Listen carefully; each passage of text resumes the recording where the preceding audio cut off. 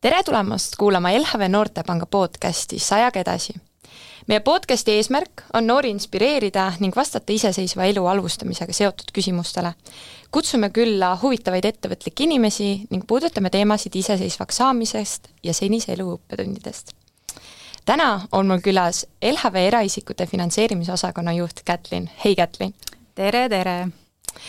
Mida see eraisikute finantseerimine tegelikult tähendab ja millega sa igapäevaselt tegeled? Eraisikute finantseerimine LHV-s on siis kõik laenutooted eraisikutele ja meie osakonnas tegelikult on päris mitmeid erinevaid tooteid, et on kodulaen, on kinnisvara tagatisel selline hüpoteeklaen, õppelaen, krediitkaardid, et kõik, mida siis eraisikud võivad laenutoodetest vajada. Ja täna tegelikult minu eesmärk ongi keskenduda sinuga peamiselt õppelaenu teemadele. Aga enne veel võib-olla, kuidas sina üldse LHV-sse sattusid või kas sündisidki tõelise pankurina või kuidas sa siia juhtusid? Seda ma ei oska öelda, kas ma sündisin tõelise pankurina, aga aasta oli siis 2015 ja LHV oli jõudnud sinnamaale, et oli aeg fookus panna ka eraisikute siis laenuvaldkonna ülesehitamisele ja mind valiti välja siis seda tegema. Et see teekond on olnud väga põnev, et näiteks õppelaenuga me siis startisime 2018. No siis on õppelaenu juba päris mitu aastat pakutud ja kuidas sa hindaksid, et kui populaarne toode see praegusel ajal on? No peale eelmise aasta seaduse muudatust läks väga-väga populaarseks meie noorte hulgas, et näiteks eelmisel sügisel huvi õppelaenu vastu võrreldes siis eelneva aastaga kasvas üle 4 korra.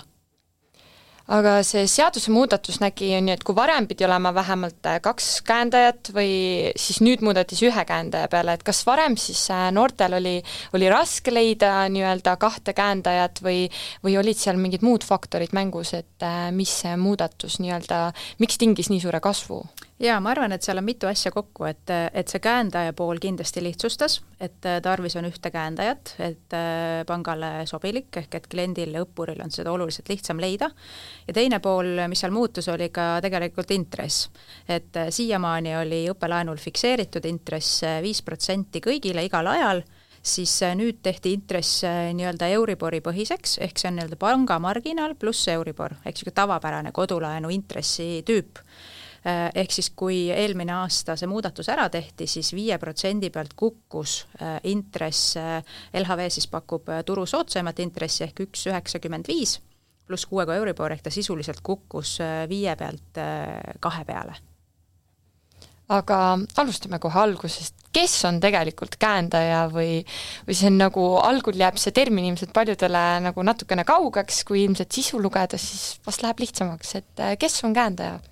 Ja, et käendaja, kui me nagu defineerime käendaja ära, et see on siis selline isik, kes on valmis võtma vastutus selle õppuri võetud kohustuse eest, ehk et kui see õppur peaks võlgu jääma, siis see käendaja võib olla vajalik tal endal siis see summa ära maksta pangale või siis ka nii-öelda riigile. Aga tavapäraselt, kui me lähme nii-öelda inimkeelde, et kes see käendaja on, et kui üks üliõpilane mõtleb, et kes need käendajad on, siis nad ennekõike on ikkagi pereringist. Et kas isa, ema, õed, vennad, sugulased. Et riik küll ei ole defineerinud seda nii-öelda käendajat, et ta võib olla ka tegelikult nii-öelda sõber, aga tavapäraselt see on ikkagi pereringist inimene, kellel on piisavad sissetulekud ja see nii-öelda õppelaenu kohustus on jõukohane talle ka käendada. Aga kas käendajad saab ka aja jooksul vahetada või et kuidas see, või see on ikkagi valid ühe selle nii-öelda tagavara ära ja nii jääb? Ja, saab ikka vahetada, et täiesti võimalik, et tavapäraselt seda tehakse siis, kuna iga õppeaasta saab õppelaenu uuesti taotleda, siis nii-öelda järgneval õppeaastal, kui see esimene käendaja ei saa rohkem käendada, et siis võib tulla see nii-öelda vahetus päevakorda. Aga kui ma näiteks nüüd õpin esimesel kursusel, võtan õppelaenu ja valin seal 1 käendaja ja järgmisel aastal tahan uuesti võtta, kas siis käendaja puhul vaadatakse nüüd, et tema kohustused pluss see esimene õppelaenu nii-öelda kohustus, mis mul on ja vaadatakse, kas siis saab teise nii-öelda ka ära katta või see ikkagi käib nii-öelda korraga, et esimene ja teine on sama arvutus. Ja, et see nii-öelda uus käendaja käendab ka seda esialgset summat, ehk et see esialgne nii-öelda vabastatakse sealt lepingust ja see uus käendaja käendab siis kogu seda võetud õppelaenu, sest tegu on nii-öelda ühe lepinguga, et me anname nagu lepingu muudatusega lisasumma, et me uusi lepinguid ei tee. Hästi, aga sa mainisid natukene ka seda intressimuudatuse teemat, aga tegelikult minu nii-öelda eeltöö andis mulle vihje, et tegelikult ka intress on mingil määral ikkagi fikseeritud, et kui praegu on Euribor tõusnud üsna ikkagi kõrgemale ja enam päris 2% peal see intress ei ole, et sellegi poolest see ei kasva ju noore jaoks nii-öelda piirideta kõrgustesse, et kuidas selle intressiga veel on, mis tingimused seal on? Õpilastele tegelikult see on hästi positiivne, et riik ikkagi garanteerib, et kui see Euribor peaks minema väga kõrgeks, nagu ta hetkel on, et läheneb peaaegu 4%, siis õpilased üle 5% kogu intressi ei maksa, et selle ülemineva osa riik siis pangale kompenseerib. Ehk et maksimaalselt õppelaenu intress saabki olla vaid 5%. Kui Euribor taas langeb madalamale tasemele, et siis saab õppelaenu intress väheneda. Aga see maksimaalne summa, et kas see on olnud alati 3000 eurot, on see ajas kuidagi muutuv või ka sel aastal ju selles mõttes õppelaenu maksimaalne summa on 3000 eurot ja ma saan aru, et see on tegelikult riigi poolt vist tuleb see nii-öelda määratud. Ja, et see on iga aasta riik vaatab selle maksimaalse summa üle, see on küll ajas liikunud tõusvas joones, kuid jah, sellel aastal seda summat ei tõstetud, et taaskord on see 3000 eurot. Aga intressi puhul, kas tegelikult ka hea profiiliga saab kuidagi seda intressi veel paremaks kaubelda või tegelikult on see ikkagi üsna jääv? No meie pakume kõikidele üliõpilastele siis sama intressimarginaali, mis on siis 1,95, et me ei tee vahet, et meie jaoks on kõik olulised. Aga mida tähendab ühekordne see intressimakse, et tegelikult ju tudengina ma algul maksan ainult üks kord aastas seda intressi, on mul õigus? Ja, et see õppelaenu tagasimaksmine mõnes mõttes on hästi lihtne, et õpingute ajal seda võetud laenu tagasi maksma ei pea, sellepärast, et me eeldame, et õpingute ajal õpilased nii-öelda keskenduvad siis õppimisele ja ei pea tööl käima. Ehk et tagasimaksmine hakkab siis 1 aasta peale õpingute lõppu. Ja see tagasimaksmise pikkus on siis 2-kordne õppeaeg. Ehk et kui meil tavapärane on selline 3-aastane näiteks bakalaureus, siis võttes õppelaenu, siis seda makstakse tagasi siis 6-aastase graafiku alusel, mis siis hakkab kehtima 1 aasta peale õpingute lõppu. Ja selle õpingute ajal tuleb maksta ainult siis kord aastas intressi selle summa pealt, mis on siis võetud. Aga mis on üldse tingimused või millises koolis ma pean õppima, et tegelikult õppelaenu saada? Ja et riik on siis kehtestanud tingimused, et õppelaenu saavad siis Eesti ülikoolides, rakenduskõrgkoolides ja kutseasutustes õppivad õpilased. Ja seda on hästi lihtne kontrollida ka, et haridusportaalist igaüks sisse logides näeb, kas tal on õigus õppelaenu saada või mitte. Aga kui ma tahan välismaal õppima minna? Välismaa ülikoolidele ja nii-öelda koolidele tegelikult täpselt need samad tingimused kehtivad, et kui see on nagu võrdväärne, siis kas ülikooli, kutseõppeasutuse või rakendusliku kooli kraadiga, et siis ka need sobivad. Aga mis juhtub minu nii-öelda siis selle tagasimaksmisega, kui ma näiteks pärast esimest aastat avastan, et see eriala ei ole ikka minu jaoks ja kuidagi hakkan ennast aastakene otsin, et võtan vaheaasta, et mis saab siis sellest laenumaksest? Ja kui sa nüüd selle aasta jooksul uuesti õppima ei lähe, siis sa pead hakkama seda tagasi maksma, küll aga see nii-öelda tagasimaksmise graafik on siis lühem, ehk see on siis su seni õpitu korda 2. Aga kas õppelaenu peaks kartma? Mis sina arvad? Kuidas seis on näidanud, et kas enamjaolt ikkagi inimesed kaaluvad selle otsuse nii-öelda läbi ja tegelikult see on ikkagi väga hea nagu intressiga toode eriti võtta, et kui muidu kodulaen on nii-öelda hea intressiga, aga praegu ju ka õppelaen on isegi parem, aga et kas tavaliselt inimesed ikkagi saavad hakkama sellega? Ja, et kui me vaatame õppelaenu nii-öelda siis võlgnevuste statistikat, et siis see on üks madalaim meie riigis, samamoodi nagu kodulaen, et kodulaenu siis loogika on see, et kodu on siis viimane asi, millest siis inimene on nõus loobuma, ehk et neid laene makstakse väga hästi. Aga küsimus, et kas seda peaks kartma, et ma arvan, pigem peaks rõhu panema võib-olla sinna, et me peaksime nagu just haridust väärtustama ja kõikidel peredel võib-olla ei ole võimalik oma siis lapsi toetada vajalikus määras, et nad saaksid seda kõrgharidust. Ja tegelikult seda just õppelaen võimaldabki neid õpingutega seotud kulusid katta, et ei tuleks seda otsust, et mitte minna seda haridust omama. Ehk siis ma arvan, et kõige olulisem siin on just see otsus minna seda haridust omama ja see on siis nii-öelda annab võimaluse katta neid kulusid, mis sellega kaasnevad. Aga tegelikult LHV ongi nii-öelda ainult teine või esimene turul olijatest, kes veel on jäänud siis õppelaenu pakkuma, et kuidas see otsus on ikkagi sündinud ja kas kordagi on ka olnud tunnet, et teised osad on nagu keeldunud nüüd seda pakkumast, et kas peaks ka lõpetama? No meie vaatame seda selles mõttes noorte perspektiivist, et kuna noored meie jaoks on väga oluline sihtgrupp, siis tegelikult õppelaen on üks hügieenitoode, mis noortele ühes nende eluetapis võib olla väga oluline. Ehk et õppelaen eraldi meie jaoks oluline ei ole, küll aga on meie jaoks noored nende teekond ja neid toetada siis nende teekonnal nagu kõikide vajalike toodetega. Et jah, täna turul õppelaenu pakkujaid on jäänud 2 panka, aga me selles mõttes meid väga ei heiduta see, et kui palju neid pakkujaid on, et me pigem vaatame just nagu kliendipõhiselt. Aga kuidas üldse praegusel ajal peab nii-öelda õppelaenu taotlema hakkama, et kas selleks on vaja mingi paber täita, käia kontoris, käia koolist, kus see üldse alguse saab? No LHV-s on tegelikult kõikide laenu taotlemine on hästi lihtsaks ja mugavaks tehtud, kuhugi tulema ei pea, et nii mobiiliäpis kui internetipangas või internetis on võimalik siis meie veebis taotlus teha.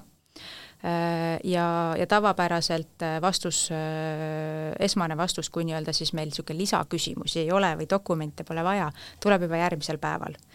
Jah, erandid on siis see, et üldiselt tavaliselt, kui me taotluse lahti teeme, et siis see huviliste hulk mõned päevad võid olla väga suur, et siis vastuse aeg võib natukene ka venida, aga üldiselt meie jaoks on nagu selline kliendi lubadus, et kui kiiresti me vastame ka meeletult oluline, et seetõttu me omalt poolt anname alati maksimumi, et kõik vastused tuleksid hästi kiiresti ja sisuliselt konto väljavõtted, mis on tarvis taotluse juurde esitada, seda saab kõike teha sealt samast taotluse juurest, et eraldi e-maile saatma ei pea ja kogu see protsess on tegelikult kliendi jaoks nagu väga mugav ja kiire.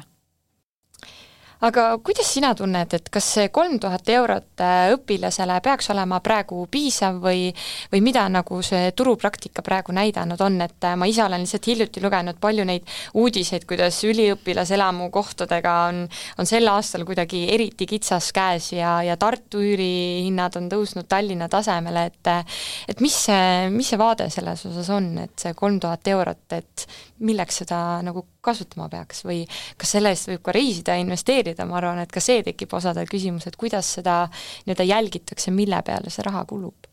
Ja, et selle laenu nii-öelda sihtotstarve, kuidas seda kasutada, on vaba. Ehk et üliõpilane ise saab seda otsustada, aga kui sa küsid selle summa osas, siis vaadates elukalliduse tõusu viimastel aegadel, siis tunnetuslikult ma arvan, et see ei ole piisav.